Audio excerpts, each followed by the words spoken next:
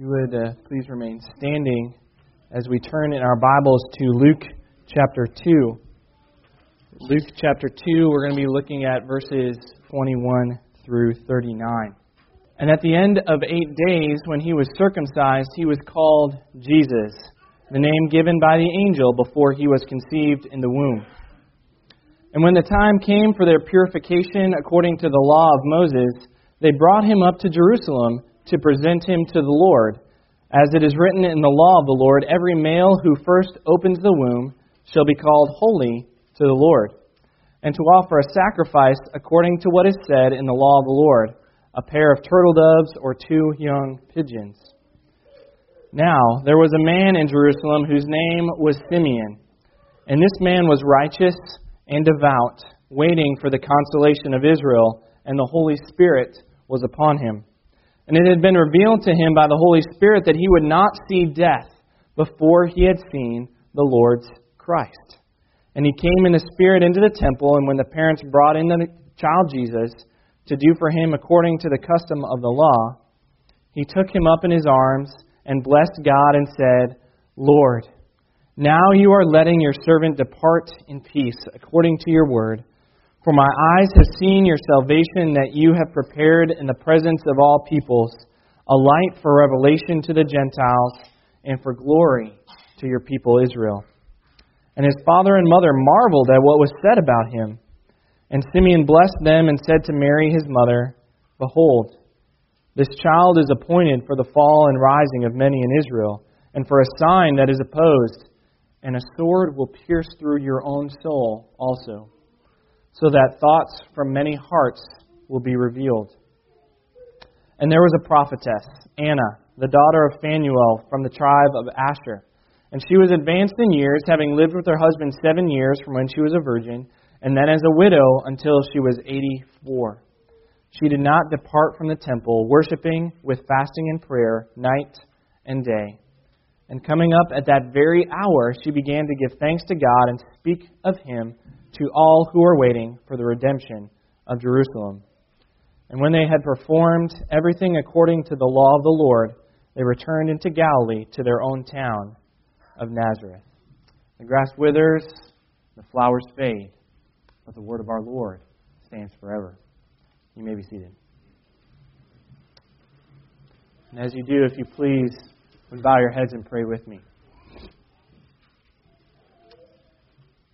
Heavenly Father, I pray that the words of my mouth and the meditations of our hearts may be pleasing and honoring in your sight, O Lord, our rock and our Redeemer. And it's in Jesus' name alone that we pray. Amen. It's amazing how God works sometimes. Let me rephrase that. It's amazing how God works all the time. But sometimes we see it in extraordinary ways. The passage that we have this morning, Luke 2, 21 through 39, of Jesus' dedication at the temple, his circumcision, that was not planned out that we would have a baptism this morning. I am just thrilled when God works in that way. Ben and Beth approached me a couple of weeks ago to have Addison baptized. I said that would be great. I said be the 19th. I looked at the sermon schedule. I was like, that would be perfect. God does work in amazing ways. One of the things that helped that to happen was the fact that we skipped a Sunday a couple of weeks ago. So that even makes it more extraordinary. So we are back on track as we go through the Gospel of Luke. We had gone forward and then backwards to pick up the songs of Mary and Zechariah. And from here on out now, we will be just marching through the book of Luke, taking the next maybe couple of years to go through the book of Luke. So this morning, we get a glimpse into the lives of 3 people, or in a sense, 3 groups of people. And we'll be looking at them this morning and what they teach us about the Lord and our reaction to the Lord. And we're going to start with Mary and Joseph. Precious Mary and Joseph, the parents of Jesus. As you know, Jesus was born in Bethlehem. Mary and Joseph were originally from Nazareth, but there was the census. Caesar Augustus issued a decree that a census should be taken of the entire Roman world. So they head to Bethlehem because that's their hometown to register. And while they were there, Jesus is born. Luke doesn't give us the complete picture of his first couple of years. We turn to Matthew as well to get a few more of the details. This is why it helps to have 4 Gospels. We get a more complete picture of Jesus' life. But after 8 days, after he is born, after he is visited by the shepherds, the angels sing their song, they bring Jesus to be circumcised. Most likely this is in Bethlehem.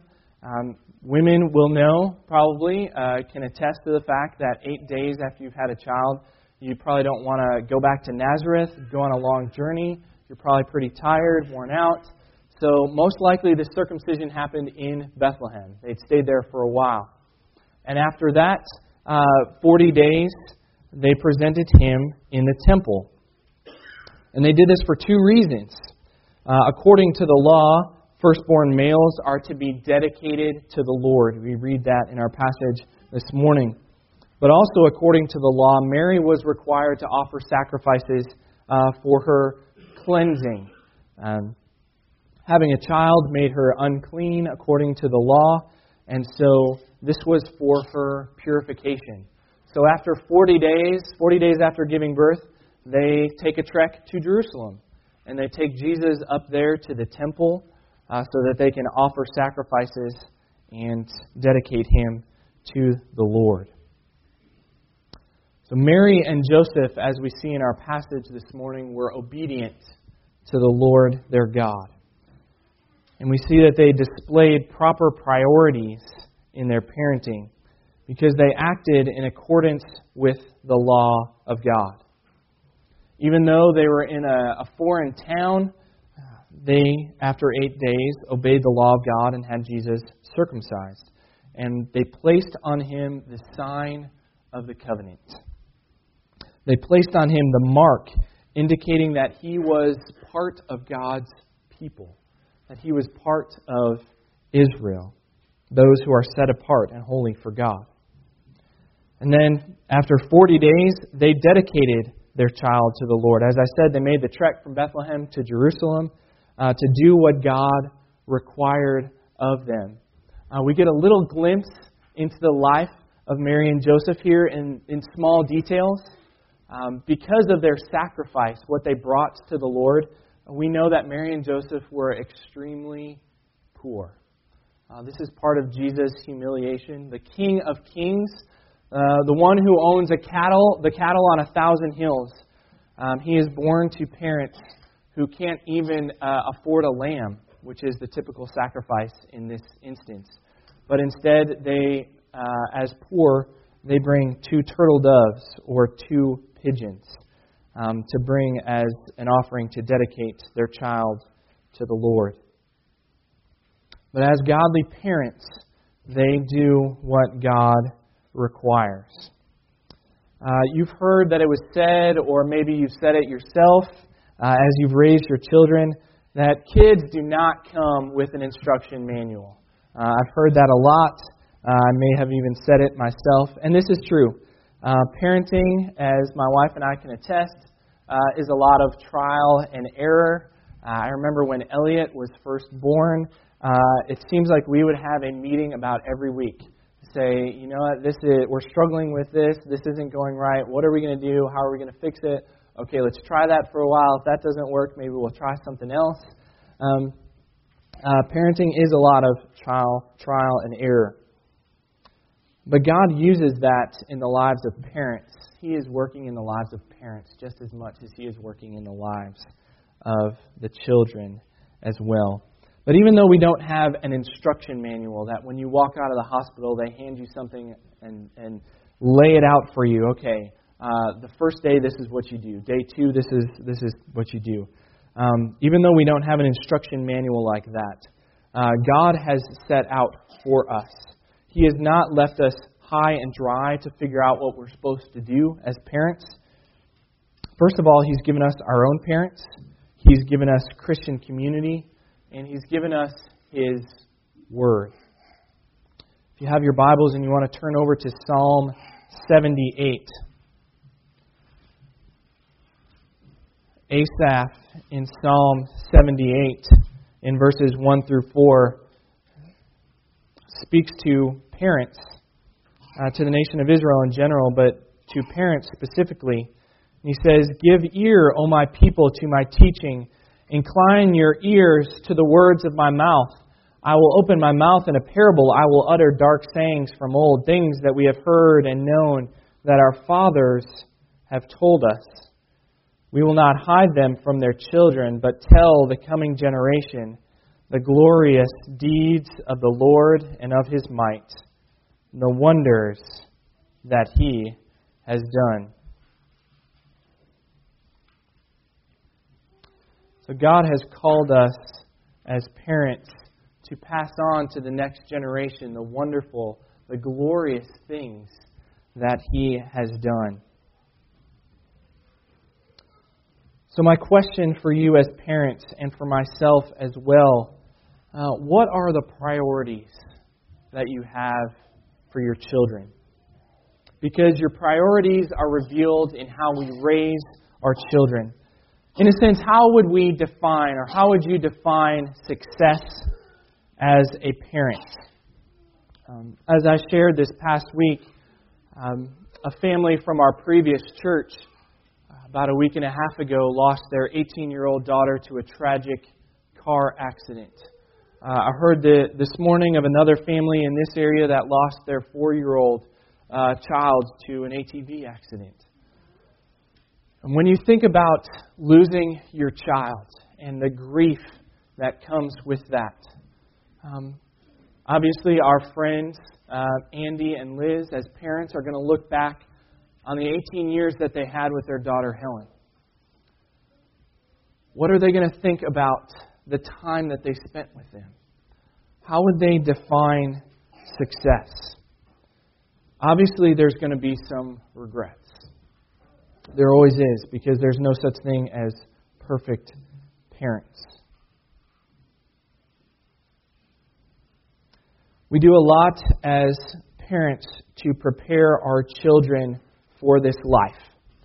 Obviously, we clothe them, we feed them, we educate them, we have them involved in activities. But how good of a job are we doing preparing our children for eternal life? What are we doing preparing our children not only for this life that is but a breath or a whisper, but what are we doing to prepare our children for the life to come? Because speaking with those friends of ours, Andy and Liz, who lost their child, that's their focus now. It was their focus earlier, but it took on a renewed meaning, losing their 18-year-old daughter. It was in very tragic circumstances. A few years ago, I took several days, and I took a little sabbatical. My wife was very gracious to me, and we had 3 kids at the time, and she allowed me to have a few days to, in a sense, go out in the woods and do what every good introvert like myself likes to do, just recharge my batteries for a little while, and just spend some time in prayer, in Bible reading, in fasting, and just seeking the Lord. I needed that time, and she graciously gave that to me. And while I was there, I felt God laying on my heart to lay out a vision for our family. And I came up through Scripture and through prayer, I came up with 5 points that I wanted our family to be the vision, to be the goal of our family. And while we were in Georgia, we had it posted on our refrigerator. And for some reason, it did not make the trek here to Arkansas. I wish that it had. I wish that it was still on our refrigerator because I needed to be reminded of it. And as I was preparing this week, I was reminded of our vision. And I just want to share that with you this morning. This is something that we desire as a family, and this is not something that we have perfect. This is obviously something that I need to be reminded of, but I wanted to share it with you this morning. Number one is that we will battle for each other's souls. That the greatest desire that we will have for each other as a family will be to see Christ being formed inside of each of us. And we can do this not in our own strength, but by the Holy Spirit working in us to release the power of Christ in us to hear each other's souls. Number two, that we will seek to live out life in caring community. This is actually what drew us here to Trinity. Our family needs the true fellowship of a caring Christian community that we can share in the following: growing in spiritual maturity together, serving the world together, and increasing in love for one another. Number three, that we will impact the world around us without conforming to it. Our family will seek not to be a holy huddle, but instead we will seek to be salt and light to a dying and a dark world around us.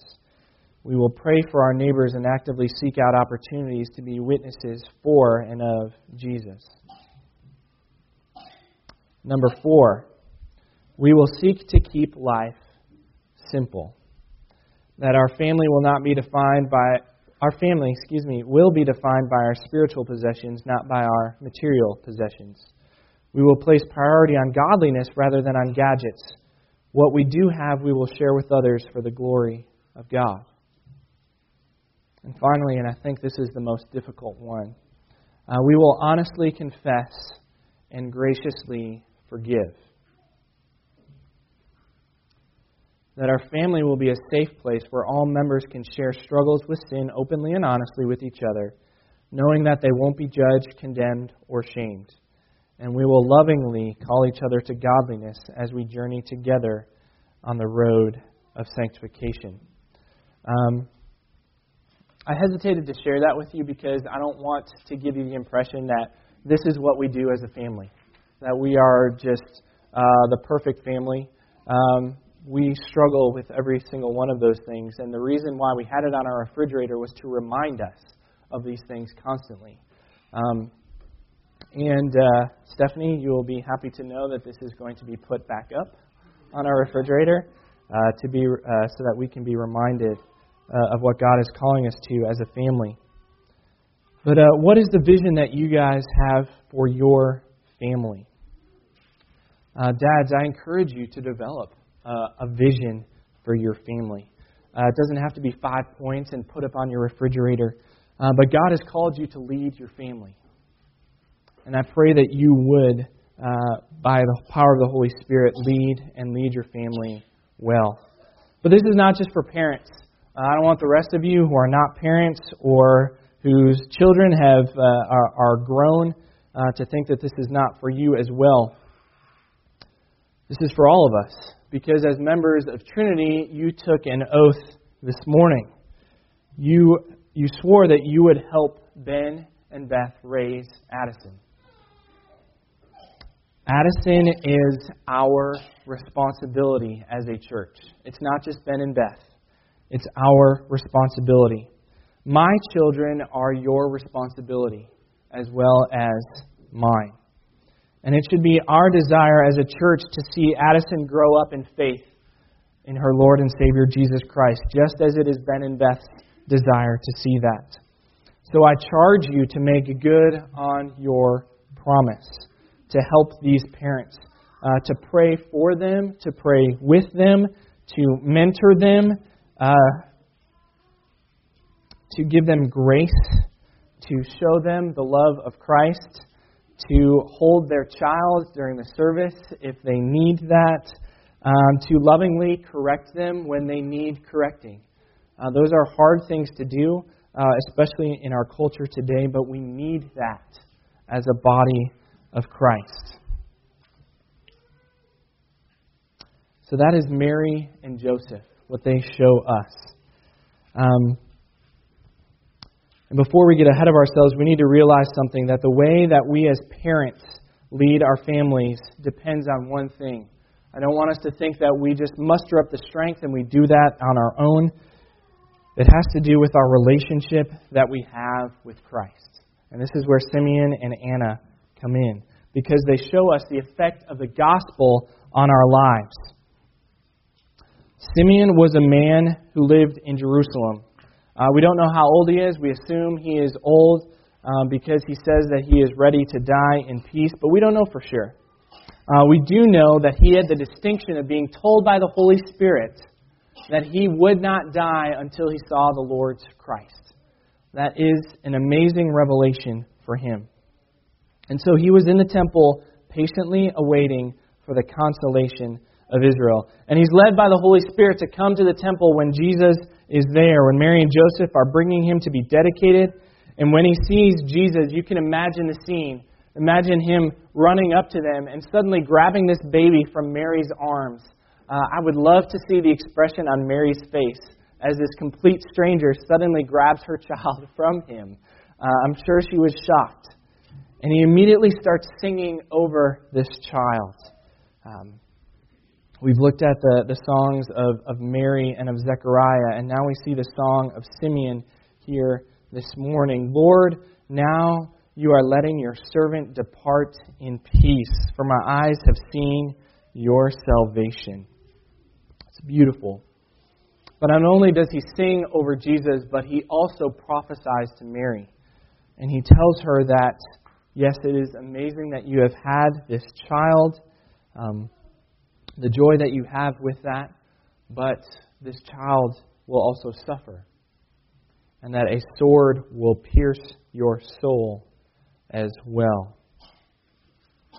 In a sense, what Simeon does is he reveals the gospel to Mary and to us. This is the gospel that God had ordained before the foundation of the world, that he would send his Son, Jesus Christ, into this world to suffer and to die. You know, I don't know of many things worse for a parent than to see their child suffering. I shared with you several months ago the story of how Oliver, when we had first moved here, I was grilling and he backed up into the grill, touching his elbow just for a split second on a red-hot grill. And just the pain that he suffered, the half an hour of crying that ensued after that, and the several days' worth of having to clean his wounds twice a day. It was agonizing for him, but it was torture for us as parents, having to see him suffer. But this is why Jesus came. He came to bear the penalty of our sin. The fact that we were alienated from God because of our sin, that our sin created a divide between us and our Father in heaven. And the only way that that could be made right again, the only way that salvation could be accomplished was through Jesus and his suffering. And the gospel is the good news that God loves us so much that he gave his one and only Son, that whoever believes in him should not perish, but have everlasting life. In fact, Jesus came to die so that we might live. Simeon says that Jesus came so that the thoughts of men's hearts might be revealed. There are some who will receive this in faith and turn to Jesus as their Lord and Savior, and there are some who will not. Simeon promised that Jesus would be divisive. For those who believe in Christ, the great promises of God are that all of God's riches are offered to you in Christ Jesus. Don't think physical blessings here, but spiritual blessings. But for those who do not accept Christ, the Bible is clear. We remain in our condemnation. God's wrath remains on us. But it doesn't have to be that way. When we hear the good news of the gospel, we can react in the way that Anna did. I love the character of Anna. We know for sure that she is an old woman, at least in her 80s. Her husband died after only 7 years of marriage. So if she was like Mary when she got married, maybe 13, That means after 7 years of marriage, she was probably 20. So by this time, she is in her 80s. That means that she had been spending at least 60 years a widow. 60 years. Spending her time in the temple, fasting, praying, worshiping God. And she comes up on the scene as Simeon is singing and is prophesying, and she reacts by giving thanks to God and telling those around her about the coming redemption of Jerusalem. And this is what I want to leave us with this morning. That the proper response to Jesus, like Anna, is worship and witness. A couple of weeks ago, I reminded us of our mission as a church. That Trinity Fellowship Church desires to glorify God by equipping believers to worship God and be witnesses of Him in Central Arkansas and to the ends of the earth. This is our mission as a church. This is what Anna did in her reaction to Jesus, and this is what we are called to do as a believer. We are called to worship and to witness, to say thanks be to God for what He has done for us in Christ, as it says in Ephesians 1, verses 3 and 4. Because first and foremost, we are worshipers of God. God has created us to worship. So parents, if you want to lead your family well, first and foremost, be a worshiper of God. If you want your children to be worshipers of God, we must first be worshipers ourselves. We're also called to be witnesses. If this good news of Jesus saving us from our sin is truly good news, then the obvious response is to share it with those around us, that good news with others. It's exactly what Anna did immediately, and what we are to do as Christians as well. We are called to share the gospel with the nations. That's extremely important. That's why we support missions in our church.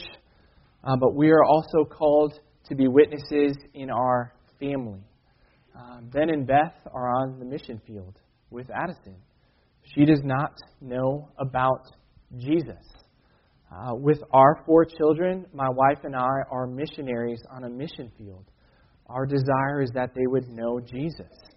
Parents, you are on the mission field day in and day out. Yes, Addison was baptized this morning, but as we said, her baptism doesn't save her. She's been set apart as a member of God's covenant family, but yet she does not know Jesus. So it is our duty and it is our delight to share the gospel with her. So from our passage this morning and from these 3 different groups of people, we see from Mary and Joseph that obedience to the Lord as parents is very important. That we need to have the proper perspective in parenting, that it's about the Lord, and doing what God has called us to do, the eternal perspective. From Simeon, we understand the nature of the gospel, that we have peace because Jesus Christ has come to suffer and die for our sins. And if we know Jesus, if we see through eyes of faith like Simeon saw Jesus, we can have peace as well. And we can say, now I can depart in peace. And we are called to be like Anna. May what we do always reflect worship to God and witness of Him. Let us pray. Our most gracious God and our Father in heaven, Lord, it is no small thing that we can call You our Father. We thank You that You have adopted us into Your family through Your Son, Jesus Christ. Lord, I pray for not only Ben and Beth, but I pray for the parents as they are raising their children to love You and to know You. We pray for them as they are on the mission field in their homes, that they would be encouraged and strengthened by the power of Your Holy Spirit to be witnesses of Christ to their children. I pray that You would use our families, our grandparents, our aunts and uncles, brothers and sisters, cousins, Lord, that they would surround them and be witnesses for Him, and that our church family would do the same. as these children grow in knowledge of their Lord and Savior, Jesus Christ. Lord, I pray that in all we do, that we would be worshipers of You, that we would give to You the glory and the honor that You deserve. And we pray this in Jesus' name. Amen.